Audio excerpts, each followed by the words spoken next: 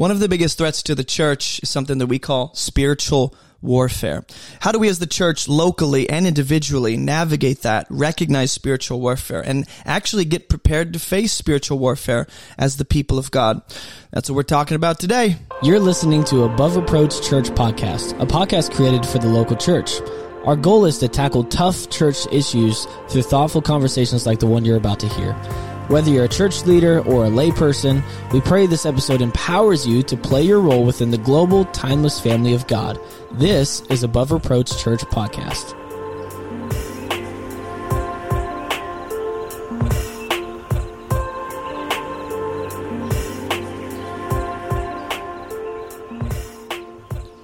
Big teacup and all. We back. A little housekeeping. Room service.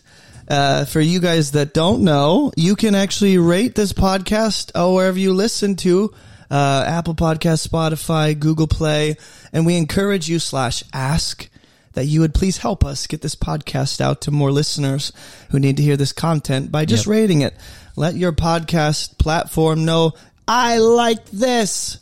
And they'll say, good, more people will like it too. Yep. And then you can also share this. Please do. I'm sure there are people in your community and sphere of influence that could really, really use specific episodes and content that gets released every Tuesday from Above Reproach Church Podcast. So today's topic is spiritual warfare. It might sound very general.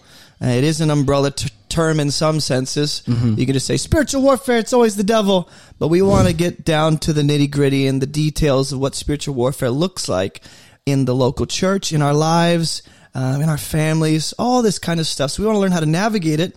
We want to learn how to discern through it, how to recognize spiritual warfare in our lives, and to actually be prepared for that as well. And so we have a few questions that we'll be talking through today.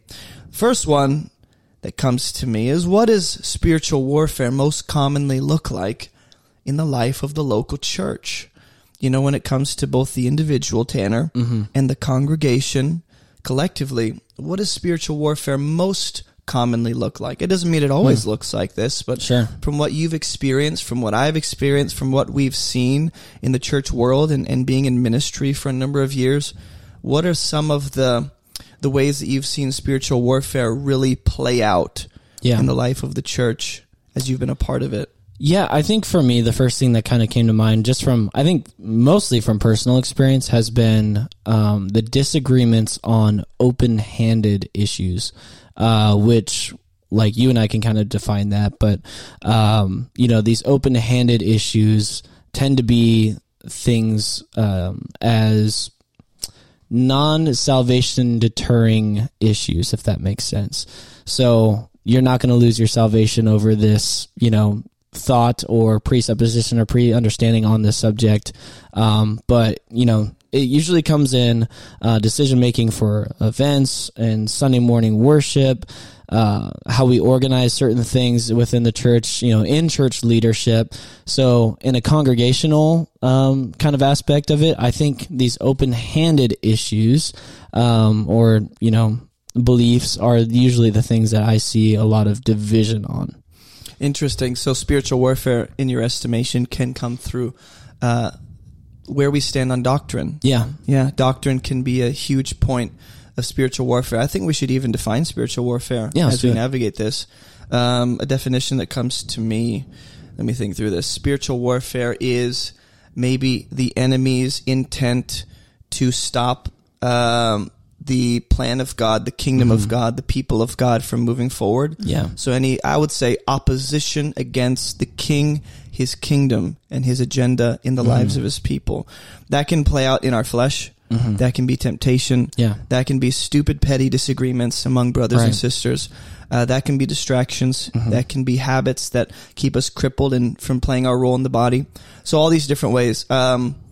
When I think of spiritual warfare, especially in the church gathering kind of thing, I, being on the back end of things, being on the planning side of things in the service and being there on time to make sure worship is ready and the church is getting all opened up and signs are out for the church. When I think of the Sunday service context, spiritual warfare often comes through those small things that can become more important than actually leading people into the presence of God. It's more about appearance. It's more about sound. It's more about presentation. It's more about being on time and punctuality. And those things have a place. But when they start to frustrate what God wants to do in that time among his people, when that starts to detour people from what matters most, and now it's like, well, what matters most is that we give people a product that looks good, so they want to keep coming, so they want to keep hearing about Jesus, as opposed to we just want to honor God as best and authentically as we possibly can. Yeah. I think that can be a form of spiritual warfare because you're distracting from what God wants to do in his people. Right. And you're making secondary things ultimate priority. I mean, when I used to serve in a local Baptist church, right, one of the biggest points of attack, I think, would be that I would be concerned again with how people thought about me, and I wasn't able to really serve them and really play my role and really like love them and build them up and use my gifts because I was concerned on a fleshly level with how I sounded and what they thought about me. So I think spiritual warfare can happen. We often like make everything an issue of spiritual warfare where it's like, spiritual warfare, flat tire. You just didn't actually check the tire pressure and you let it go for years, without actually addressing it. It's spiritual warfare. That's why we're late to church. You're late to church because you snoozed your alarm 9 times. Yeah. And so not everything is spiritual warfare by definition and opposition against the king, his kingdom, and his plans in his people's lives. And so why do you think most believers are so prone to missing or not recognizing spiritual warfare going on around them in their life? So when I, as a believer, walk into a Sunday service, when I, as a believer, am just sitting in my home doing my everyday normal tasks, when I, as a believer, am at work, why is it, do you think, that believers simply miss the reality of spiritual warfare going on around them, which is that their flesh, the world, the enemy, and even the people who are against God are trying to interrupt what God wants to do in their life? Yeah. Why do we miss it? What do you think that is? I think for like in any relationship, Jay, I really think that there's always miscommunication, right? There's also there's some people that miss what's going on because they're focusing on something else.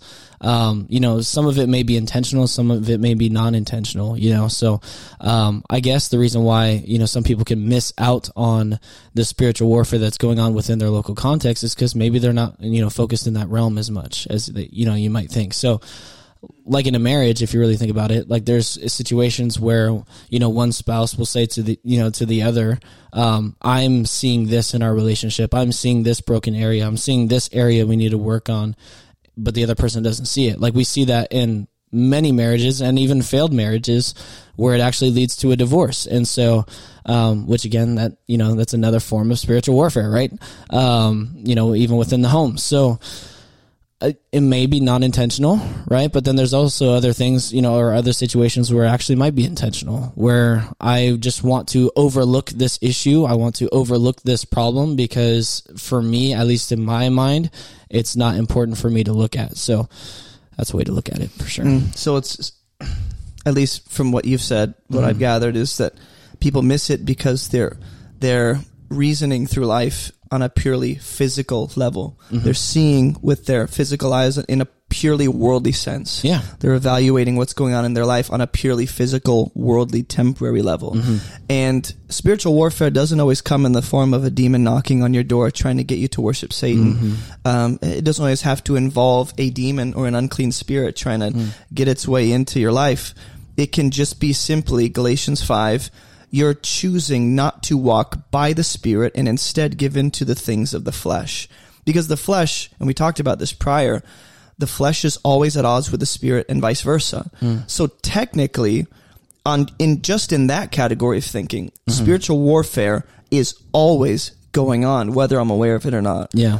Even when I am choosing to do the things that God has called me to, there is still that, hey, sin is crouching at the door. Your sinful nature is right there to try and get you to stop or to try and get you out of that. And so if you think about it like that, even on a fleshly level, my body doesn't want to do the things of God. Romans 6 says, present your members to righteousness instead of the fleshly tendency to disobey God. That's a choice on a moment-to-moment basis. Yeah. How I use my mouth, how I use my eyes, how I use my hands and feet, what I choose to engage in and watch and listen to, even those on just a physical level, that is a form of spiritual warfare. It's not always the church divided because someone didn't really fix the sound system like they said.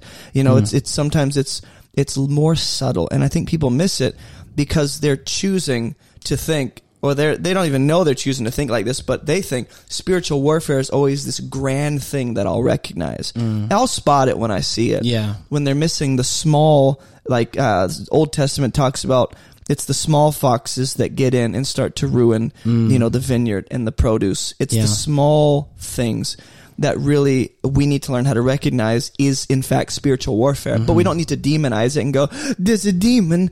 It's actually your flesh, the world, the enemy. The people who are against God can play a role in that spiritual warfare. And here's actually another thing too, is like, in our context of ministry, we have goals, we have aspirations, right? And those things can actually be the very thing that are distracting you from the situations that are going on right now with spiritual warfare. Like I think about, just for example, like there's, with a youth group, you come together, your leaders meet, and you're talking about different goals. It's with events, it's with, what you want to accomplish on a Wednesday night, whatever night it's on. And you have these ideas and these grand ideas, right? That like everybody wants to bring to the table. And I think that's where like this slight spiritual warfare can come into the picture, is because all these people have different ideologies, all these people have different plans, theologies, that they're all trying to unify as one group, right? And I think that's a big part of how spiritual warfare can start planting seeds within your context, is because you have goals, aspirations, dreams, all these different things that you want to accomplish, and you're focusing on those things so much that you're missing out on different small issues that you haven't covered yet, right? Like different divisions, different, disagreements, things like that are happening within your local context. That's a good point, that spiritual warfare, at least for you, spiritual warfare seems to be divisive in nature. It is what separates and isolates people from the rest of the church. It causes divisions. It makes these categories: I'm with Apollos, I'm with Peter, I'm with Paul, instead of, hey, we're all for Christ, and these secondary theological issues, or these differences in music, or these differences in how service should function, they don't ultimately detour from what we have in common, being Christ. Right. And so maybe that is a way to also recognize spiritual warfare. It is what goes against the Spirit and his purpose in the church. That's good. Which is to unify, to promote love, to edify. So if I am doing something or being tempted to do something that goes against the unity and the love of the church, then in some sense I'm starting to give into or play on the wrong side of spiritual warfare instead of fighting against it. And so when it comes to spiritual warfare in the church, in my own personal life, in my family, in my household, there's a lot of ways that can be expressed and it can manifest. It's not just one way, but the way you say it is helpful, because we often think of like, I had nightmares last night, spiritual warfare, or I really gave into that sinful addiction again, spiritual warfare. And yes, that's it. But also it's the pastor who's so consumed with preaching the right thing that he's ignoring the needs of his congregation and the fact that there are people who are at odds and fighting, and there's theological differences, and he's not choosing to address that. What's ultimate is to promote love and edify. He's like, I just got to nail this sermon. I got to get it all outlined and finished and perfect. And that's like the focus of his attention is to nail that down at the expense of his people, at least playing a role in helping his people to be unified and love each other. And I've seen that happen. Where it's like, Pastor, do you not see what's happening and the disagreements that are happening? And I'm not saying you can solve it all or even speak into all of it, but can you play some part of the solution and come in and help foster, unity and encouragement? Instead of just being so, I guess, having tunnel vision on just you and your sermon. Spiritual warfare can be a neglect of priorities, where you're occupied with what you think is best and ultimate, and God's actually calling you to, hey, go address the people right now. And you're like, no, I got to nail down the outline. That could be a form of, subtle spiritual warfare. You could be missing out on your purpose. You could be missing out on your calling and what God is calling you to. Like, although you might have good intentions to do one good thing, God could be calling you to do something different. Like you had said, like if there's an issue going on within the church and the pastor neglects that, I mean, they're supposed to be pastoring, not just preaching, right? So, I think that could be a problem. You're missing out on maybe in your mind or in your eyes, small issues, right? But they all lead to one, big thing. Like it can cause a bigger issue within the church. So it can. That's what needs to be addressed, is the things that we consider small can lead to something big, and we need to be careful. Someone brought up the question on the YouTube channel, which, by the way, go check out our YouTube channel.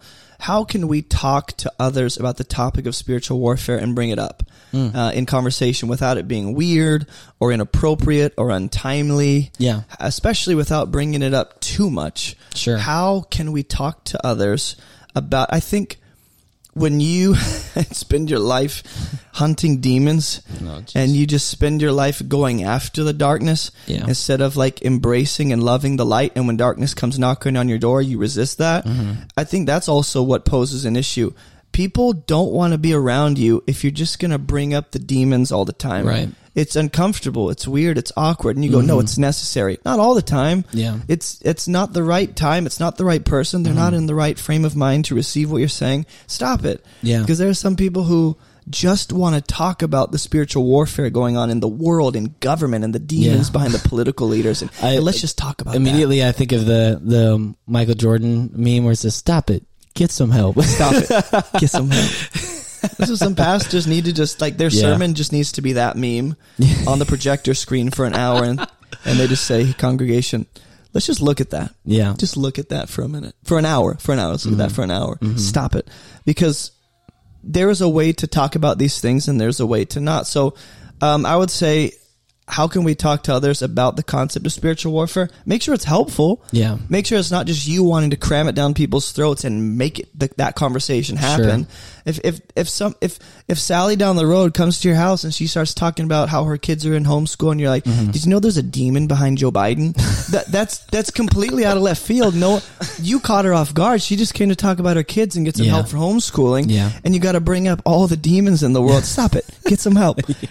Spiritual warfare. Yeah. While it is a reality that is ongoing, it doesn't always have to be on my lips. Yeah. I can fight back spiritually by just choosing to walk by the Spirit. You know what that means? Demonstrating the fruits of the Spirit. Because apparently in Galatians 5, what he defines as spiritual warfare is the flesh and the Spirit are at odds. So instead of doing what the flesh wants, produce what the Spirit will by walking by him. Like just choose to walk by the Spirit. Demonstrate patience. Demonstrate compassion. Choose to love. And that's not me, straining to do that myself. It's me leaning into Christ and leaning on his Spirit to make that happen. Yeah. But he wants to produce in me what is contrary to the flesh. So if spiritual warfare is causing unnecessary divisiveness and discomfort in people, and everyone, like, when they see you coming down the hall, they're like, oh, here comes Paul, run. Then maybe you should not bring it up so much and just let the Spirit lead that into the conversation naturally. Put yourself in a position where you can have fruitful conversations.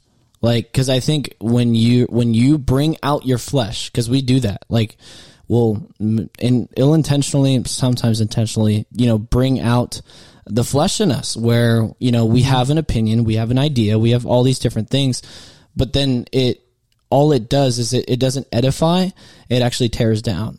It doesn't build up. It's deconstructing, the plans of God and what he has in your context. So give yourself an opportunity to have fruitful conversations, not just to cram something down someone's throat.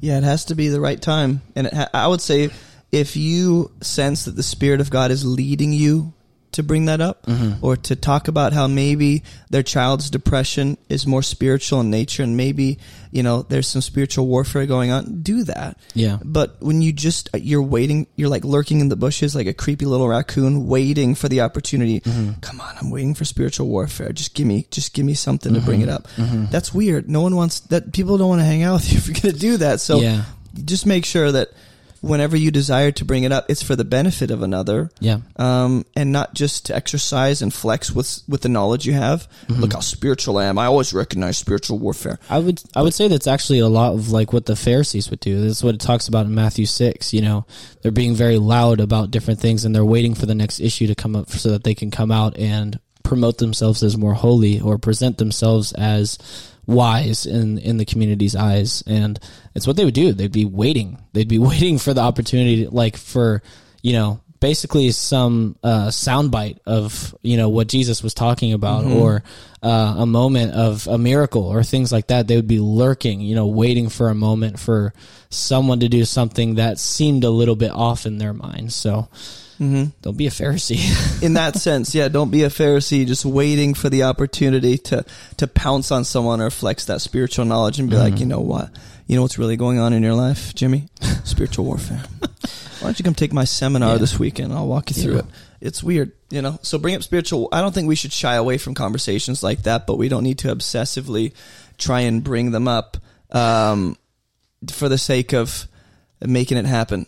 Let the Spirit of God make that happen. I know we're all over with this conversation, but now we're going to bring it down to the more specific levels of your life, which is, you know, the applicational side of spiritual warfare. We could spend probably months just talking about spiritual warfare. So I get that this is a general, very general topic, and we'll have to go in depth later for sure. Yeah. But for those who are, let's say you guys are content creators, you make music, you paint, you draw, you craft sermons, you know, you're an online streamer, whatever kind of content you would say you're creating, you're a woodworker. When it comes to content creation, okay, sometimes a question I've gotten on my YouTube channel as it regards spiritual warfare, and this is not just for those who are creating content, but for those of you that are enjoying content and absorbing content. Which is all of us. you, every one of you listening, all of us. You're digesting content on some level. Okay, so don't deny it, even above if you're opening ministry, no. above reproach ministry. When it comes to protecting our eyes and our ears, here's a question I got: is it opening a door to demons in your life if you see demonic, evil images or media music? For instance, there are some YouTubers, Christian YouTubers, who will use eye-catching pictures to grab the attention of the scroller and the listener. And they'll use like these over-the-top demonic images to get a point across. Right. Should they stop using that material? Should we speak up and encourage them to rethink their outreach methods? Should we just not follow them anymore? Even when it comes to, like, I know there are some churches, especially in America, who just want to use the shock factor to get more people into the church. So they'll say like, hey, everyone invite one person this Sunday. We got something spectacular. And it's this over the top, like we're trying to get a message across, but maybe our medium was wrong. Maybe we actually inadvertently caused temptation for people and didn't think about that and created this obstacle that created spiritual warfare in their life. Now they're waging war with the flesh while they're coming to service, trying not to lust, trying not to be jealous or envious. But we're, you know, so how should we think about the small ways that even our content can be aggravating spiritual warfare unnecessarily in our life? And I would say for those that are creating content specifically, be careful about what you are putting in the eyes or the ears of those who God has entrusted to you to lead. If you're a voice in someone's life, don't just excuse it and be like, well, this is actually happening. Just because it's actually going on in the world doesn't mean people actually need to see it. Maybe you can just talk about it.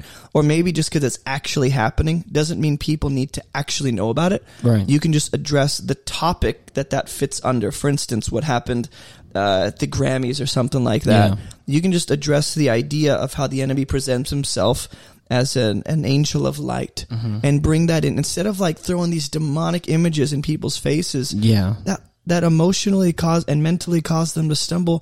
Think about the people that God has put in front of you to lead and to care for and to teach, and just be very careful about justifying things that are obstacles to people in the name of, well, don't worry, I'm going to use this as a platform to the gospel. Be very careful. about the medium you choose. What would you say? Yeah, and you also have to understand that, like, more than you understand, your audience is broad when you're a content creator. Like, people will see, like, from any age, from any context, anything. Like, so I just think of the youngest person that might subscribe to me, or the youngest person that follows me, or things like that. Like, if you're, like, specifically, like, if it's a YouTube thumbnail or something like that, and it's pretty, like, edgy, right? Like, it's eye-catching, it's eye-grabbing, and, you know, things like that, but, you know, it might not be good for a younger audience to see. Or, like you said, like, with the Grammys or things like that, am I going to show the clip? Maybe not, because it's pretty disturbing, right? So, you have to be careful. There is definitely a border you have to create. There's a fine line that you have to not necessarily create. You have to watch out for. You have to evaluate that fine line and be discerning about it. Like, because you have to, when you're approaching these things, you have to make sure that it's based off of God's will for you to create this thing and to move forward in glorifying Him through it. So, is it glorifying to God? Will it cause other people to stumble? You have to make sure that you're, you know, following on that line. Paul says all things are, what's it called? Available, but not all things are profitable or beneficial. I can't think of the term. Yeah. But it's a scripture. I promise I'm not making that up. It's not in the Book of Mormon. Like, Paul actually says, all things are permissible, but not all things are helpful. Yeah. And so anyone can justify anything. I'd slap Jesus' name on that. This is for the kingdom. Yeah. Be very careful for those of you that are building an audience or crafting stuff that other people are going to enjoy, or presenting a sermon. A lot of creators want to shock their people into listening to them. A lot of people want to disturb their audience into receiving what they have to say. You can remove that. And instead of shocking them into a mode of, I will listen to this man because he just unveiled this deep mystery I never saw and I'm disturbed. But instead of doing that, like, just touch on what's going on and think about how you're presenting that. That's all I'm saying. And for those of you that are, every one of you is a content digester, every one of you, be very careful about the things you listen to, especially on a continual basis. It's like continual water dripping. If water, what's it called? If it, like, falls on you long enough, and starts to be real annoying. And same with torture. Like water torture. Exactly. That's what I'm trying to get at. That's what the enemy likes to do, is a sort of, what's it called? Make you not recognize the spiritual nature of what you're listening to anymore. He desensitizes you to it. Yeah. And some of you are very desensitized to things that should bother you, things that you're watching, things that you're listening to, normalizing it, even bringing your kids into it and your family. And that's what makes this a family movie.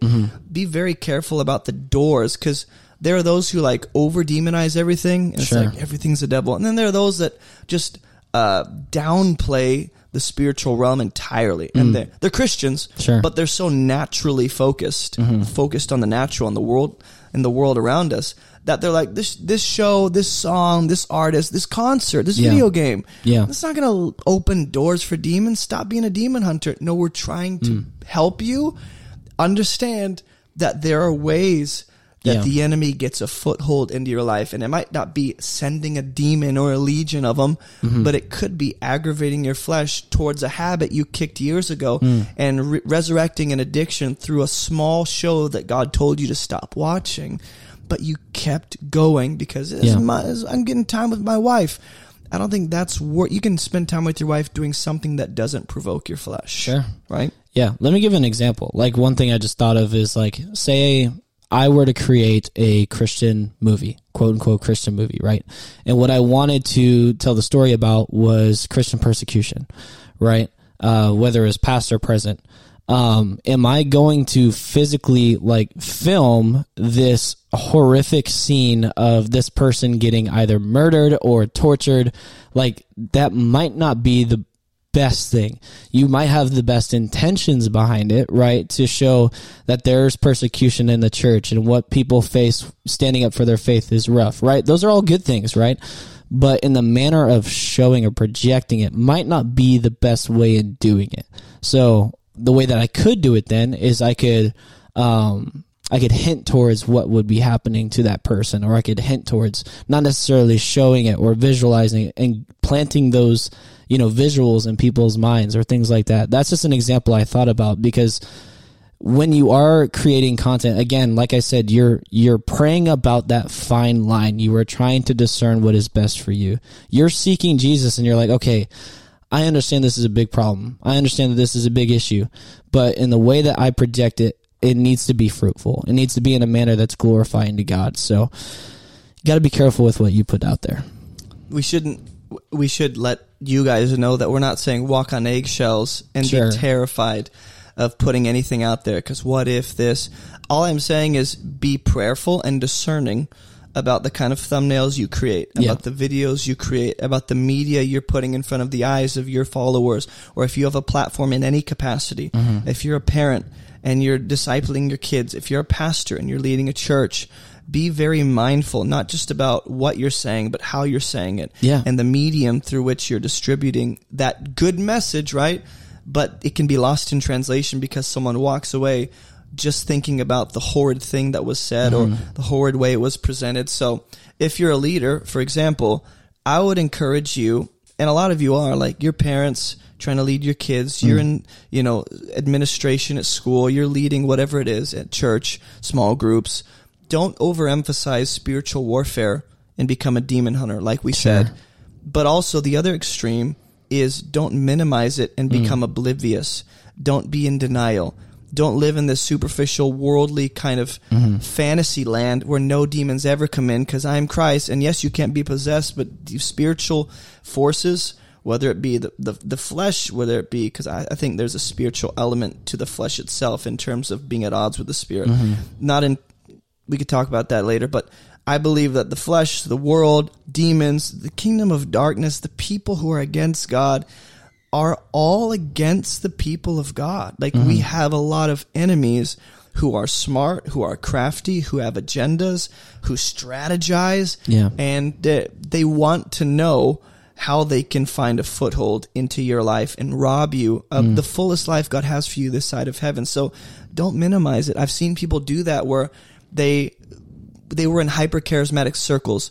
And so instead of finding an in-between where it's like, well, not everything is a demon, but that doesn't mean nothing is. Or not everything is spiritual warfare, but that doesn't mean nothing is. Instead of finding a balance, they swing to this other extreme of whatever you might call it, and they deny anything in their life as carrying a demonic spiritual element to it. Because I'm Christ and God wouldn't this, and I read scripture like this. And just be careful about what you allow into your house and congregation and even the business God has entrusted to you, and the posters you're putting on the walls and the music you let play on the speakers of your employees.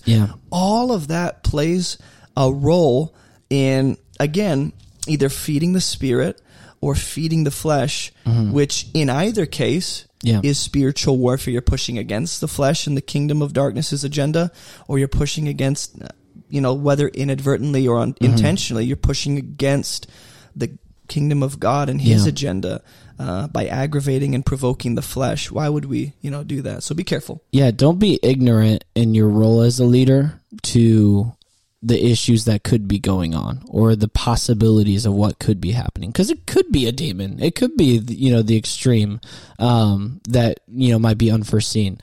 There's issues that are going on in your context, whether it's the home, whether it's the church, whether it's in your content creation, that you might be missing out on because you're being ignorant to it. So, open your mind to the possibilities, be prayerful, just keep, praying and also just be honest. I would say that too. I think that that's a big thing within your context, is being honest with whoever you're leading with.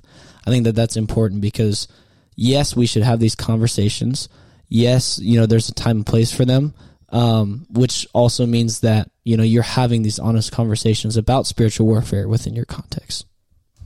Yeah, have the conversations. My son is going to be 6 in March, and he knows that demons are real. I'm not going to shield him from that and lie to him and let him live in delusion. For instance, being in ministry for a number of years, you deal with a lot of students who have depression, who are suicidal, right? And so there are some times where it's like, this is clinical, medical, treatable with, physical means. Other times it's like there is such strong evidence in a number of ways that there is an evil spirit behind this person and they're oppressed. Yeah. They're not possessed because they're a believer, right? Sure. Or maybe they're not a believer and they're just coming to youth group and they are actually being indwelt by unclean spirits. Yeah. I don't always assume a demon's behind something, but I am open to the possibility of there being a spiritual solution to this if it's a spiritual problem. No matter what I'm going to pray, no matter what I'm going to counsel, I'm going to use the word of God. I'm going to ask the Spirit to guide that conversation with them. But I'm not just always going to go, here's a number of pills for you to take. I think there's a place for that. But when you restrict every issue and problem in the human life down to something that can be solved by a set of pills, you might be missing like a real opportunity to solve that in a spiritual long-term way through prayer and fasting and actually like praying that God would remove whatever unclean spirit is behind this person or situation. So, parents, this is kind of where we pivot to you guys. We are all called to armor up. All of us, leaders, content creators, all believers are called to armor up. Whatever sphere of influence you have and job you have, in the body. But parents specifically, you really need to take seriously the idea that on a daily basis, not only is it helpful for you, but your kids and your spouse and those you're going to come in contact with, in some sense, kind of are depending on you to armor up. And so the question becomes, how do we practically put on the armor of God in our everyday life when we gather with other believers? How about in our homes with our families? You stay-at-home moms that have a couple of what you would like to call demon children sometimes because of the way they act. I didn't say it. You say it under your breath when they're not listening, right? And so you have that working all day, every day in your homes, and you're like, how do I guard against spiritual warfare? Spiritual warfare can be aggression toward your kids. Spiritual warfare can be giving into impatience and losing your temper and wanting to give up and walk away and just giving them over to whatever is bad for them, and all these different ways. So how do we armor up? And when you go to Ephesians 6, all the different characteristics of the sword, the peace, the breastplate of righteousness, the belt of truth, all of that is just characteristics of Christ. Yep. And so it's essentially saying, just like Colossians says, put on the Lord Jesus. Choose to submit to the ways of Jesus. Choose to be led by the Spirit into the ways of God. That's a decision you make. Though you might be positionally in Christ, you're like, I am in Jesus. I'm going to put him on. He's in me. That's fine, but you can still choose. It is your choice daily to choose to submit to his ways and embody those to those around you, or even when you're in private and no one's around. So practically, for you parents, be aware of the fact that the minute your feet hit the floor, it's game time. And sometimes before your feet hit the floor, it's the minute you wake up, the stress and anxiety of yesterday carries over into the new day. And the depression kicks in again. And the overwhelmedness of being a stay-at-home mom, and maybe even a single mom or single parent, kicks in. And all the stuff you didn't get done yesterday carries over into today. And you're already starting the day off on the wrong foot. You have a call and a need to actively put on the armor before you even get out of bed and go, Lord, set my mind on you, lead me. Like, say those words. And I promise things will change, because you're going to recognize moments throughout your day. You're going to have spiritual perception. That's what we want for you, is spiritual perception, to see behind the situation, to see behind the screaming child, to see behind the car accident, to see actually what is going on spiritually behind these things, and not just saying these are all purely physical experiences. There are ways that even a normal situation at the grocery store can impact you on a spiritual level. So you need to put on those spiritual glasses before you get out of bed. That's my encouragement. Say, Lord, give me your sight today, that I would see opportunities to fight, to pray, to stand strong, and to submit to your leading. What would you say? The best way to fight for those who you are leading is to kneel down in the presence of God, primarily. To put yourself in a place where my priority, my intention is to lead this person with everything I have and everything that I can have in the best way possible, is by being in the presence of God, being so spiritually formed by my individual walk with God so that I may project God's character through me. Like when I'm called to reflect Christ. I'm called to walk in the steps of Christ, to live a life, that honors him. And if I am to do that in the way that I'm leading, the best way to push for unity is by being in the presence of God. And so where you're leading, whether it's in the home and it's in church and you're content creating, your goal is to be in the presence of God, sitting at his feet. And that's how you overcome the spiritual warfare that's going on in your life. The best way to kill off spiritual warfare, or to at least unify in the times where the battle is heavy, where it's intense and it's hard, is when you're all coming together and unifying, and you're coming together and you're worshiping and you're praising him, and you're reminding yourself of the goodness that he's already done in your context. And so I've seen the most success in times of spiritual warfare, because mind you, spiritual warfare doesn't stop just because you're unified or just because you're at peace. It's going to keep coming at you. And so in your home, in your youth group, leadership, wherever it's at that you're leading, being intentional with spending time with Jesus, with one another, coming together and being of one mind, being of one spirit, being of one accord. It is the best way to diminish problems or issues moving forward in the future. Why? Because you're moving forward with one spirit and one intention for Jesus.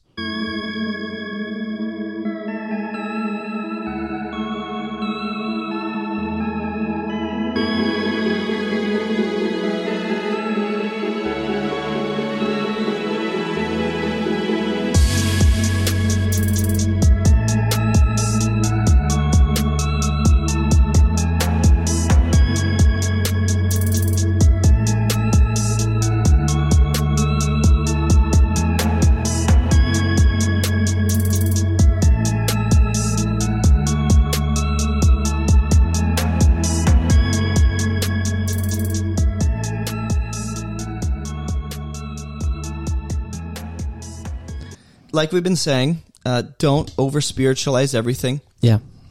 But don't under-spiritualize your life either. Understand that we live in a primarily physical world that has a spiritual realm and dimension behind it. And so understand that we are alive in the Spirit. We're led by the Spirit of God. God is Spirit. We're actually made to be with him in spirit. We'll have glorified bodies that match our spirit. We'll have spiritual redeemed bodies. Mm-hmm. And so our entire existence, though it seems more physical in nature, is actually ultimately and forever more spiritual in nature. So, for instance, for you parents, I know you're looking for practical step-by-step instructions and helpful tutorials. When I am engaging in a disagreement with my wife and my temper's starting to flare up, or vice versa, not always do I do this, but sometimes I recognize, what's happening here is that there is an opportunity for my flesh to interrupt our relationship, to interrupt what God wants to do in our marriage. That is spiritual warfare, to actually resist the temper, to resist the impatience, to resist the blaming and the accusations and the self-defense mechanism that I'm fighting against that. That's a form of spiritual warfare. When your kids are writhing on the ground, screaming because you didn't give them the right ice cream flavor, and then your son's over there crying because he doesn't get enough attention, while your daughter has all the attention in that moment. When that's happening and you're about to melt down, and you're thinking, packing my bags and just jumping on an airplane right now seems awesome. And then I'll just leave my kids with whatever person wants to come in and take care of them. In that moment, you have the choice to let your imagination get the best of you and your anxieties and give in to that overwhelmedness kind of pressure, or you can choose, Lord, like you said, I want to see this situation through spiritual eyes. And we are saying that spiritual warfare, to engage in spiritual warfare effectively at your church on Sunday, at your small group barbecue, at your house, wherever there is opportunity to give into the flesh, we are saying you need God's vision, but we also are saying that you need God's presence. So it's not so much, God, help me just to see what's happening here. It's, God, help me to be aware that you are present Yeah. And help me to invite you into this the right way. Yeah. So that what I'm seeing, I'm involving you in, and I'm aware, okay, I have a good and loving Father who will give me the power and the strength by His Spirit to fight against what's happening, or to resist the enemy in this situation, or to not let my flesh get the best of me, and to not push them away like I always do. So, spiritual warfare, I would say, is likened to when Cain is about to kill Abel, like you do on a Sunday morning. He's just looking at his brother after he got God's approval, and I'm Cain, and I stink. And God's going, hey, buddy, sin is crouching at the door. It wants to consume you. Its desire is contrary to you. You gotta fight that. You gotta fight that. Yeah. And he chooses not to, but I think of it like that. Every moment, I don't want to like make you some overanalyzing individual where you're like, every second of my life, spiritual warfare. But technically, every moment of my life, I can choose to give into the flesh or give into the spirit. Yep. You have to ask yourself, what are you surrounding yourself with? Is it feeding the inner man, the spiritual you, or is it feeding your flesh? You can choose to make the battle easier.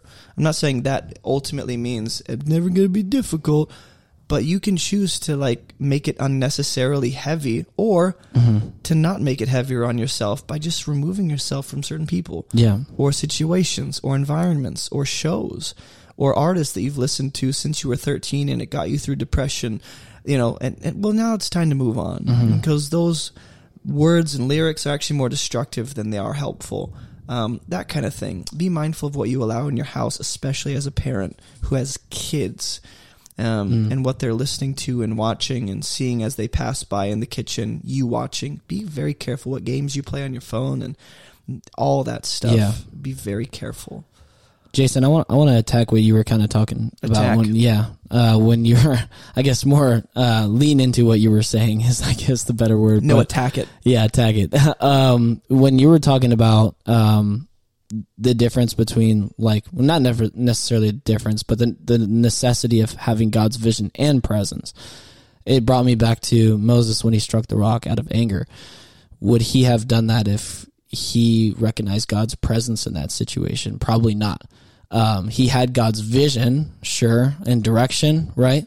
But his anger, his flesh, probably came him in that situation, right? There's plenty of situations like that in Scripture. Totally. He knew what to do. Yeah. And in any given situation, we know what to do, which is to call upon the Lord and ask for help or wisdom or strength or whatever it is. Like, help me submit to your spirit. We just don't always do it. Sure.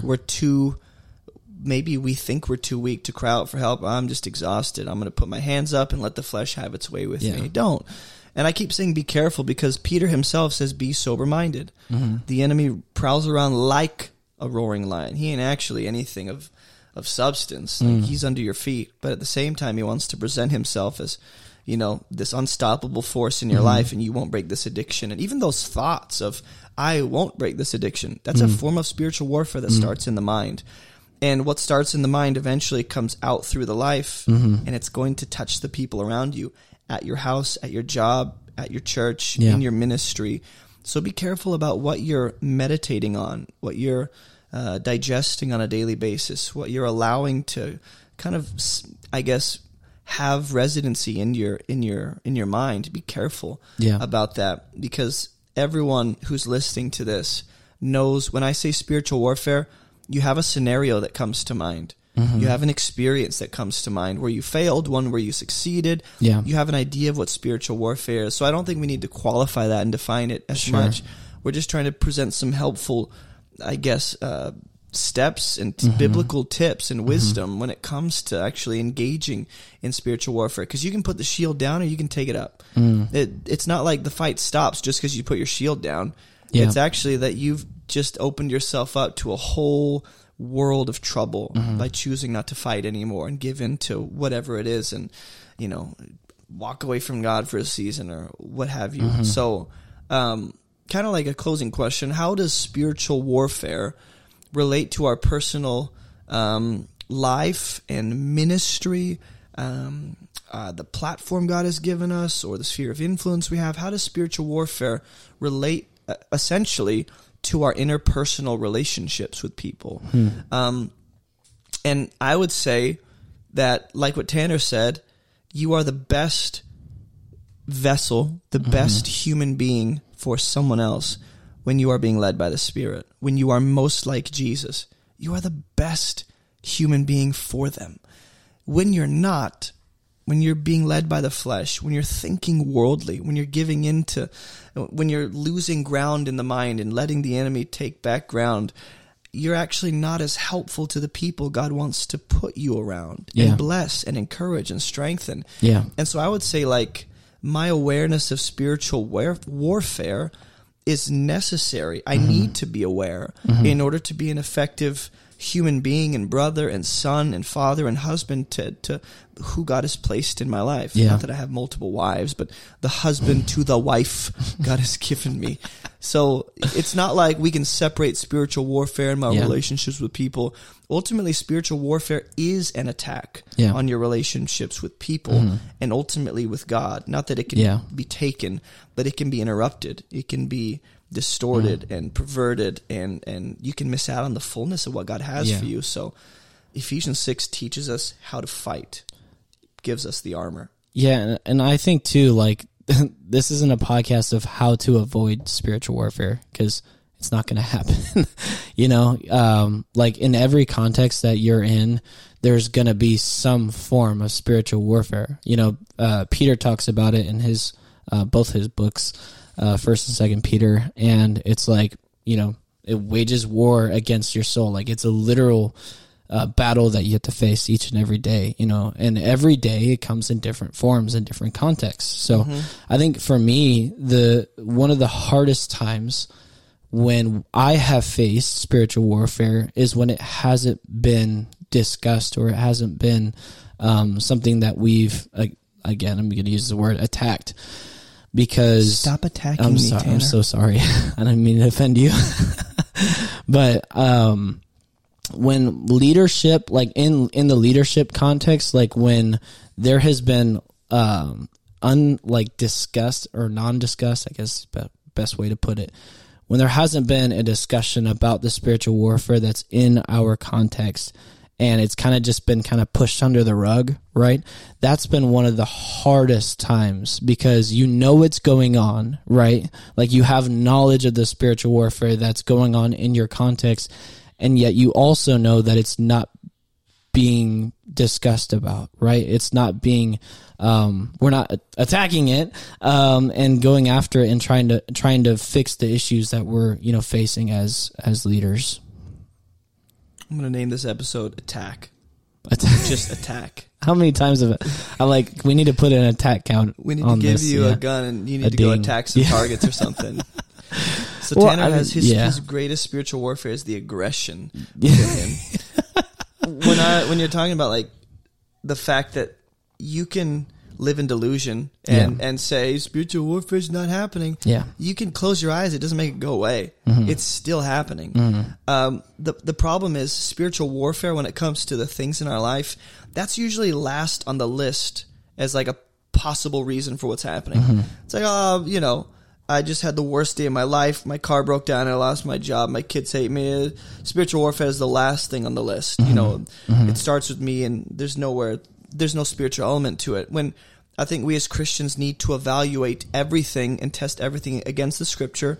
And ultimately, like, I'm not saying call everything a spiritual battle and spiritual warfare, but be open to the fact that it might be wise to consider that as the first likely option. That what's happening around me, in my marriage, in my house, in my neighborhood, at my job, in my mental health, is a form of spiritual warfare. Yeah. And when you don't live in delusion, you can actually address the real problem and not just Band-Aid it. Yeah. And go, I should just go to the doctor again.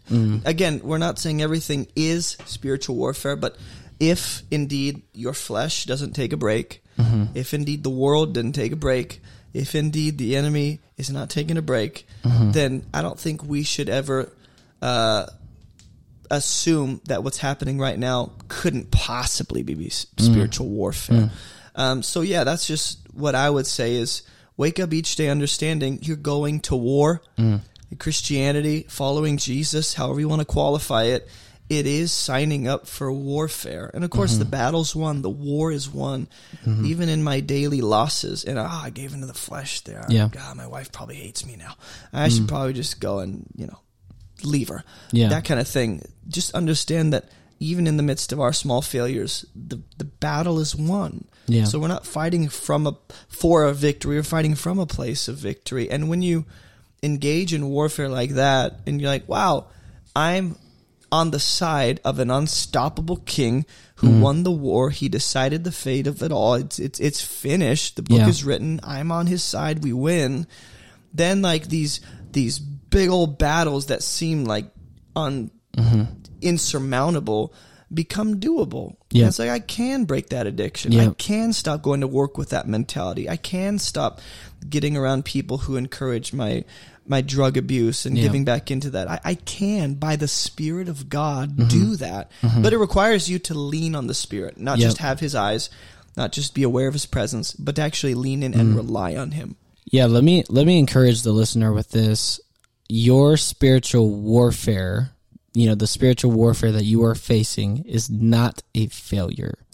Like, you're going to face spiritual warfare. It's not necessarily a punishment from God. It talks about that in James, right? What you're facing, the best way to face it is by leaning on the Spirit. It says where the Spirit of the Lord is, there's liberty, there's freedom.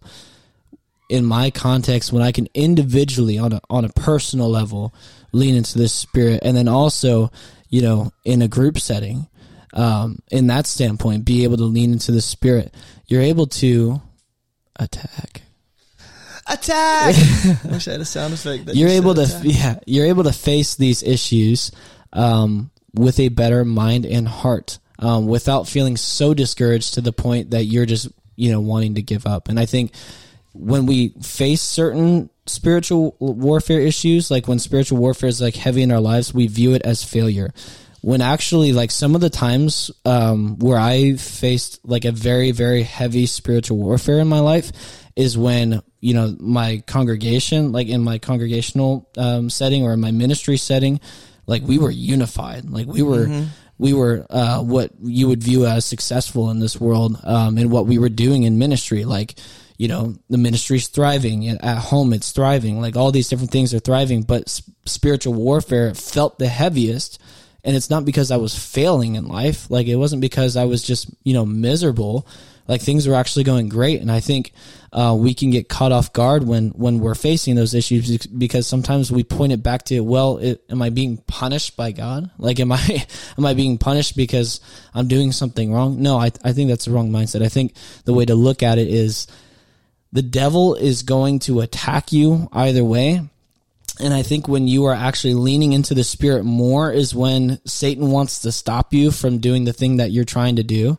And, I think even like in the most ordinary thing that you're doing, if you are trying to strive for Jesus and glorify him and things are going great, you might be facing the strongest spiritual warfare in your life. And it's not because you're a failure or because you've done something wrong and God's trying to punish you. It's actually, it might just be because you're doing what God is calling you to do. And it's just going to happen. That's the way spiritual warfare works and operates. Yeah. If you're going to church, don't think you're not going into warfare. Mm-hmm.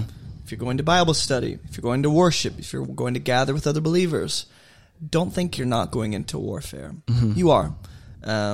We think like, the devil's like, well, they're gathering. I can't bother them there. It's disrespectful.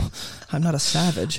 He actually might attack more when your gathering means something of eternal value. Mm-hmm. He might attack more knowing that there's encouragement and something for you there. Mm-hmm. So, again, to close this all out, don't downplay spiritual warfare, but don't assume that there's a demon behind everything in your life. Yeah. Just be open to God giving you spiritual perception. I think the best story to close this out was when Elisha, he's the man. Mm-hmm. He is awesome. I want to just be friends with him on Facebook. Elisha, when he's going out and there's an army that has surrounded the city that he's in, he has a servant, I think it's Gehazi, and they go out And Gehazi, I believe is his name. Correct me if I'm wrong, all you theologians out there. And he goes, oh my gosh, Elijah, we're dead. And Elisha goes, oh my guy, God open his eyes. And then Gehazi's eyes are opened, and he sees in the mountains all surrounding the enemy army are these chariots of fire and angels. And he goes, oh, we won. And Elisha goes, that's right, buddy. You see it. So there's just this need to see not just the battle is already won, not just who's with me, not just the Spirit that is, empowering me to fight, and the truth that's right there. I can pick it up.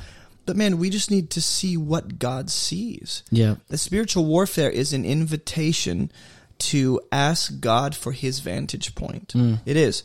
In every situation you guys are facing, some of you have counted yourselves out. Some of you have just decided, I'm going to take an L here. Some of you decided, this is over for me. I'm done. I'm cutting my losses. I'll never get over this. This will never... Stop. Michael Jordan, just stop. Just stop it. Get some help. Get some help. In the name of Jesus, because we love you, there's more for you. This is not... Spiritual warfare wants to cripple you and make you think this is all there is for your life. Actually, there's eternal life. There's victory. There's the presence of God. Ask him for his vantage point. And I think that's all we want to say about spiritual warfare. If this has been a conversation that encourages you and whets your appetite for more, we're going to encourage you to reach out to us. We don't have like an Instagram that's Above Reproach Church Podcast, but you can find either of us on Instagram. You can hit us up on abovereproachministry.com. You can email, all these different ways. Just contact us and let us know, hey, that podcast on spiritual warfare, I want more. Just to let us know that, okay, this is worth, going into detail on and make more episodes on. Because there's a lot more we could say. This was just a more general episode on spiritual warfare that we thought would be helpful when it comes to thinking as a local church, as the people of God, as those of us who think our lives are so ordinary, but they're not. So don't forget to review and rate this podcast wherever you listen. Don't forget to let us know this was of value to you. If it was, don't make it up. Our feelings won't be hurt. Okay? I promise. Nope. I promise. And also, what was the other thing? It was rate it and share this. And share this with people who, those people that are like, they aren't open to the possibility of spiritual war. They're believers. They believe in Jesus, but it's like they are in delusion. It's a terrible place to be because you're vulnerable to the attacks of the enemy when you disregard the fact that he is, in effect, attacking. So if this was helpful, again, rate, share, hit us up. Let us know this was valuable, and we'd love to hear from you guys. All right? I think that's it. See ya. Bye, guys. Hey, thanks for listening to today's Above Reproach Church podcast. If you've benefited from this content or this ministry in any way, there are a number of ways you can support what we're doing to help people move towards Jesus. We're completely funded by generous supporters like you, so if you'd like to partner with us financially, you can head to abovereproachministry.com/donate, and you can give through debit or credit card. You can give through PayPal, Venmo, Patreon, or even just mail a check to P.O. Box 338, Green Cove Springs, Florida 32043. Or grab some of our church merch to represent Jesus on your body wherever you go. Either way, while you're on the website, check out all of our free resources, our online church, my book Fruitful, as well as everything else going on in our online ministry. Thanks for listening, and as always, keep moving towards Jesus.